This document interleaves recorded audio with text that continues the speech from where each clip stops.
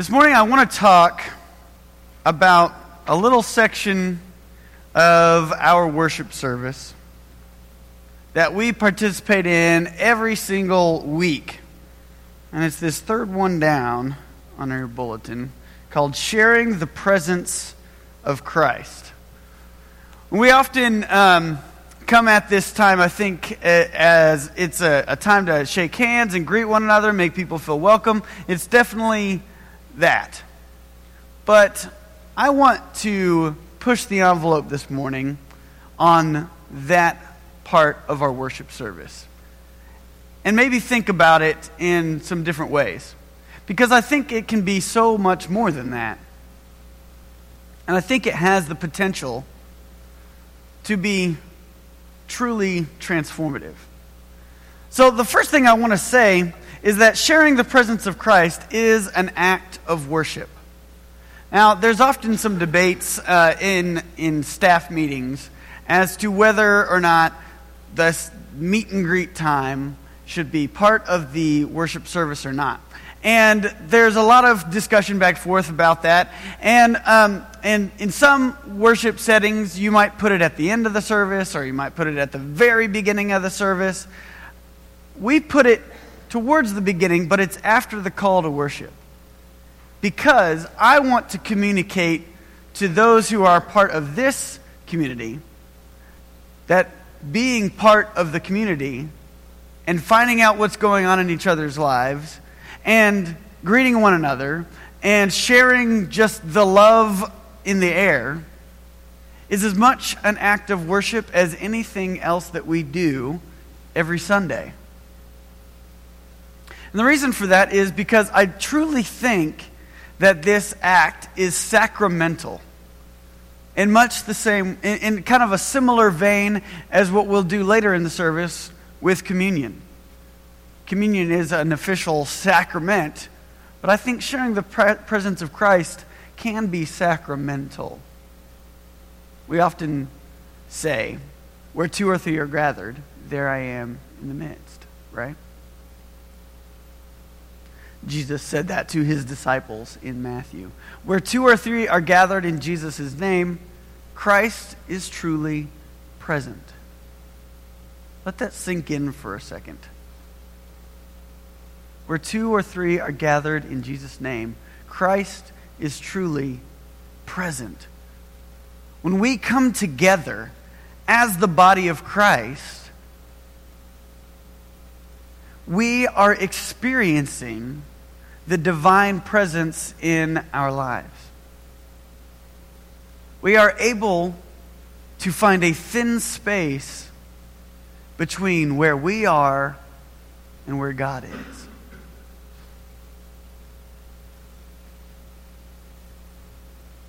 And so, I really, truly believe that sharing the presence of Christ is an opportunity to worship God. Now, Jesus also says in other parts of Matthew, in another part of Matthew, he's asked, what is the greatest commandment? And he responds by saying, love the Lord your God with all your heart, soul, mind, and strength. And love your neighbor as yourself. Those two things are combined.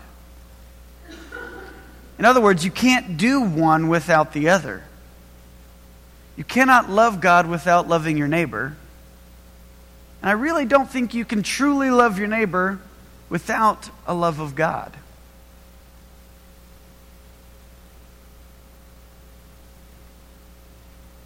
And so when we come together to share the presence of Christ, we are practicing this act of love.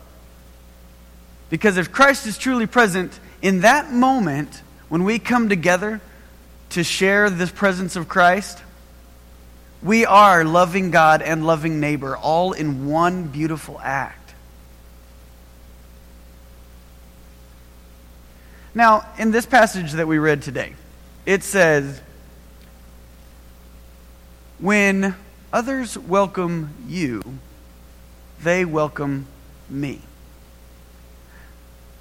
Now, originally, the way I was going to take this sermon was we need to welcome others because that's how we love our neighbors, etc., right? When we welcome others, we welcome Christ. But that's not actually what this passage says. It says when you are welcomed, others are welcoming Christ. That's actually an awesome responsibility. Because what that's saying is that we have the responsibility to actually share Christ's presence with others. So that when others see us, they see Jesus in us. In chapter 10, this is coming from chapter 10 of the Gospel of Matthew. And at the beginning of this chapter, Jesus sends out his disciples into the countryside to be his representatives. And he gives them a whole bunch of instructions and says, you need to do this, you need to do that. And you also need to be aware that you're going in my name, the name of a prophet. Prophets aren't always accepted. Prophets don't always have an easy go of it. In fact, this message may divide people. So be ready. But the idea being that he was sending them forth. And he says to them, anyone who welcomes you welcomes me. He was sending them forth in his name to share the good news that there is recovery of sight for the blind, release to the captive, good news to the poor, the year of Jubilee. And in the same way, Christ sends us to continue this pattern of discipleship, of being sent. And so what we're actually doing is carrying Christ with us everywhere we go to welcome others and to be welcomed. So sharing the presence of Christ is first of all an act of worship. It is sacramental. But based on what we're talking about, it's also an act of transformation. Because when you go to share the love and grace of Christ, to be the hands and feet of Jesus for others, you can't help but change lives. It makes a difference in the world. It brings about the reconciliation of God with the whole world. It is truly transformative. We are able to take a relationship that is broken and by God's grace be part of the healing process. In ancient Christian practice, this act of worship was often called passing the peace. And you would get up and you would shake each other's hand and say, "The peace of Christ be with you." The peace of Christ, peace, etc., etc. And you're sharing the peace of Christ and sharing the peace of Christ.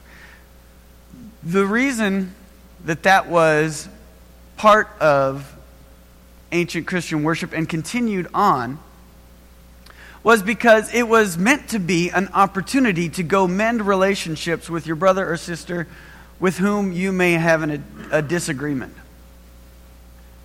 And it was always put right before communion. Because what would happen is you would want to be able to forgive and be forgiven as part of this bigger act of reconciliation that happens in communion. That's what it means for it to be sacramental. It's an opportunity for us to experience God's real grace in that moment for us to be reconciled to each other as we are reconciled to God in the midst of all of this. It is meant to transform relationships from broken to whole.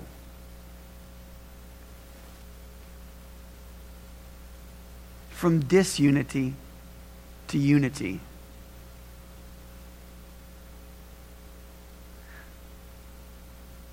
The third thing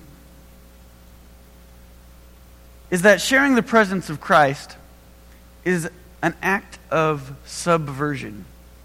And this is where the danger comes in to play.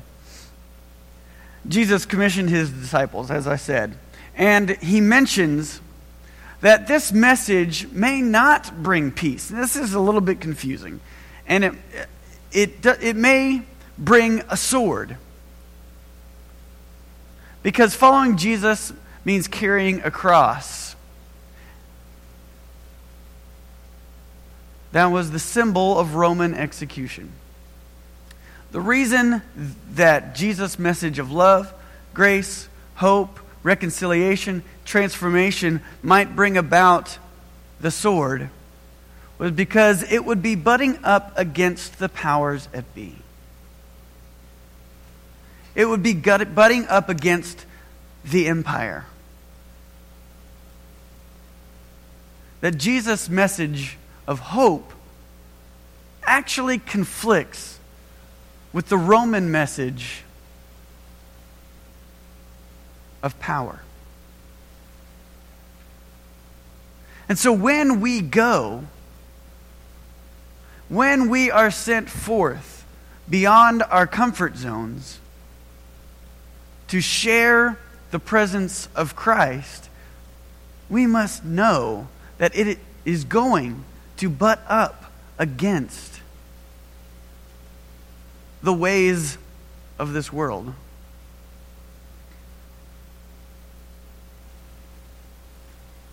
This past week we were in Baton Rouge. And you'll hear more about this as the weeks go on, but I want to share one particular moment.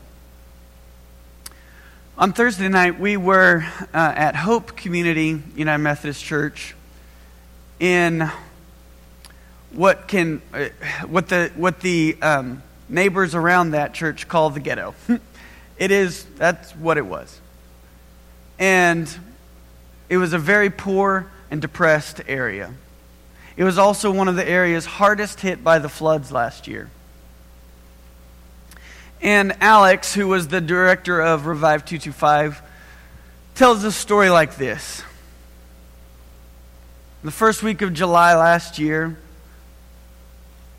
a black man was shot and killed by a police officer, a white police officer in Baton Rouge. And it caused a lot of unrest, created a lot of racial tension. And then not much later, a man from another state a black man from another state came with an assault rifle and killed 7 police officers, white police officers.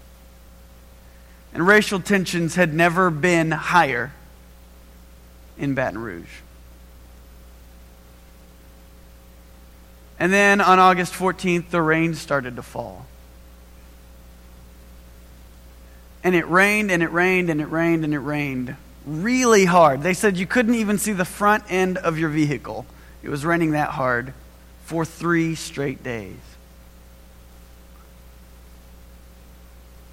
And it flooded that whole area. The house we were working on, it was kind of set up on a pier and beam type thing. And so you had to get up to the door, and it was probably 3 feet or so above the ground to the door. And that house was 5 feet underwater. The house next to it, the water was all the way to the roof line. It was wild to see some of the pictures. So here you have racial tension and broken homes in some of the poorest neighborhoods in America. This 3-mile radius is the poorest in Louisiana. And Louisiana is one of the poorest states in America. And here we were working with a white church and a black church together. And on Thursday night, we came together with the neighbors of that area, and we shared a meal with them. And it was good. We had a big old shrimp boil. We had 100 pounds of big old giant shrimp. It was so good. But what was more powerful, to me anyways, was the fact that we worshiped together after that. We greeted one another. We shared the presence of Christ with one another. And we broke down barriers and walls between people. It was a healing moment in a situation of brokenness.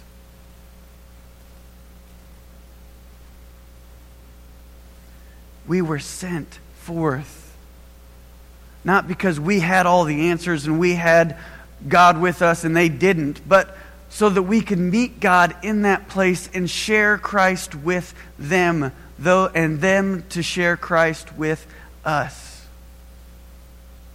So that we could be transformed and they could be transformed, so that we're all participating in this process of reconciliation.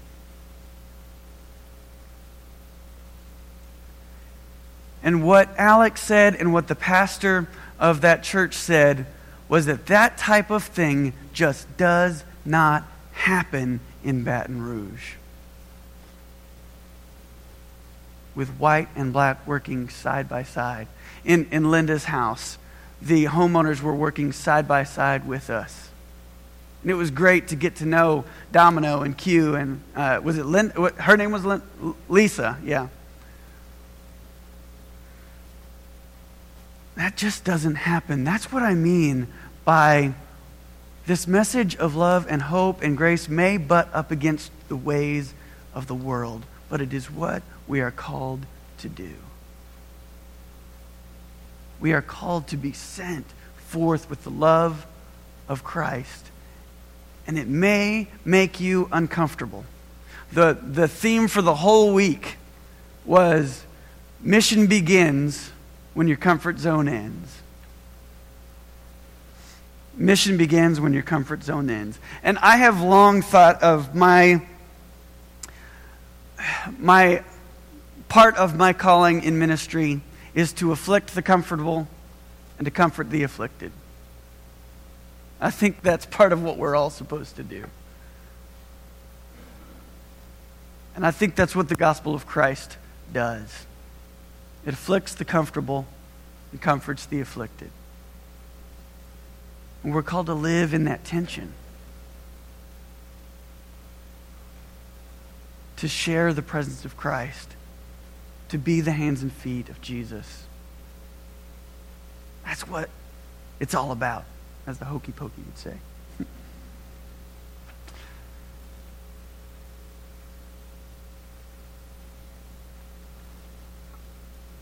Mission begins when your comfort zone ends.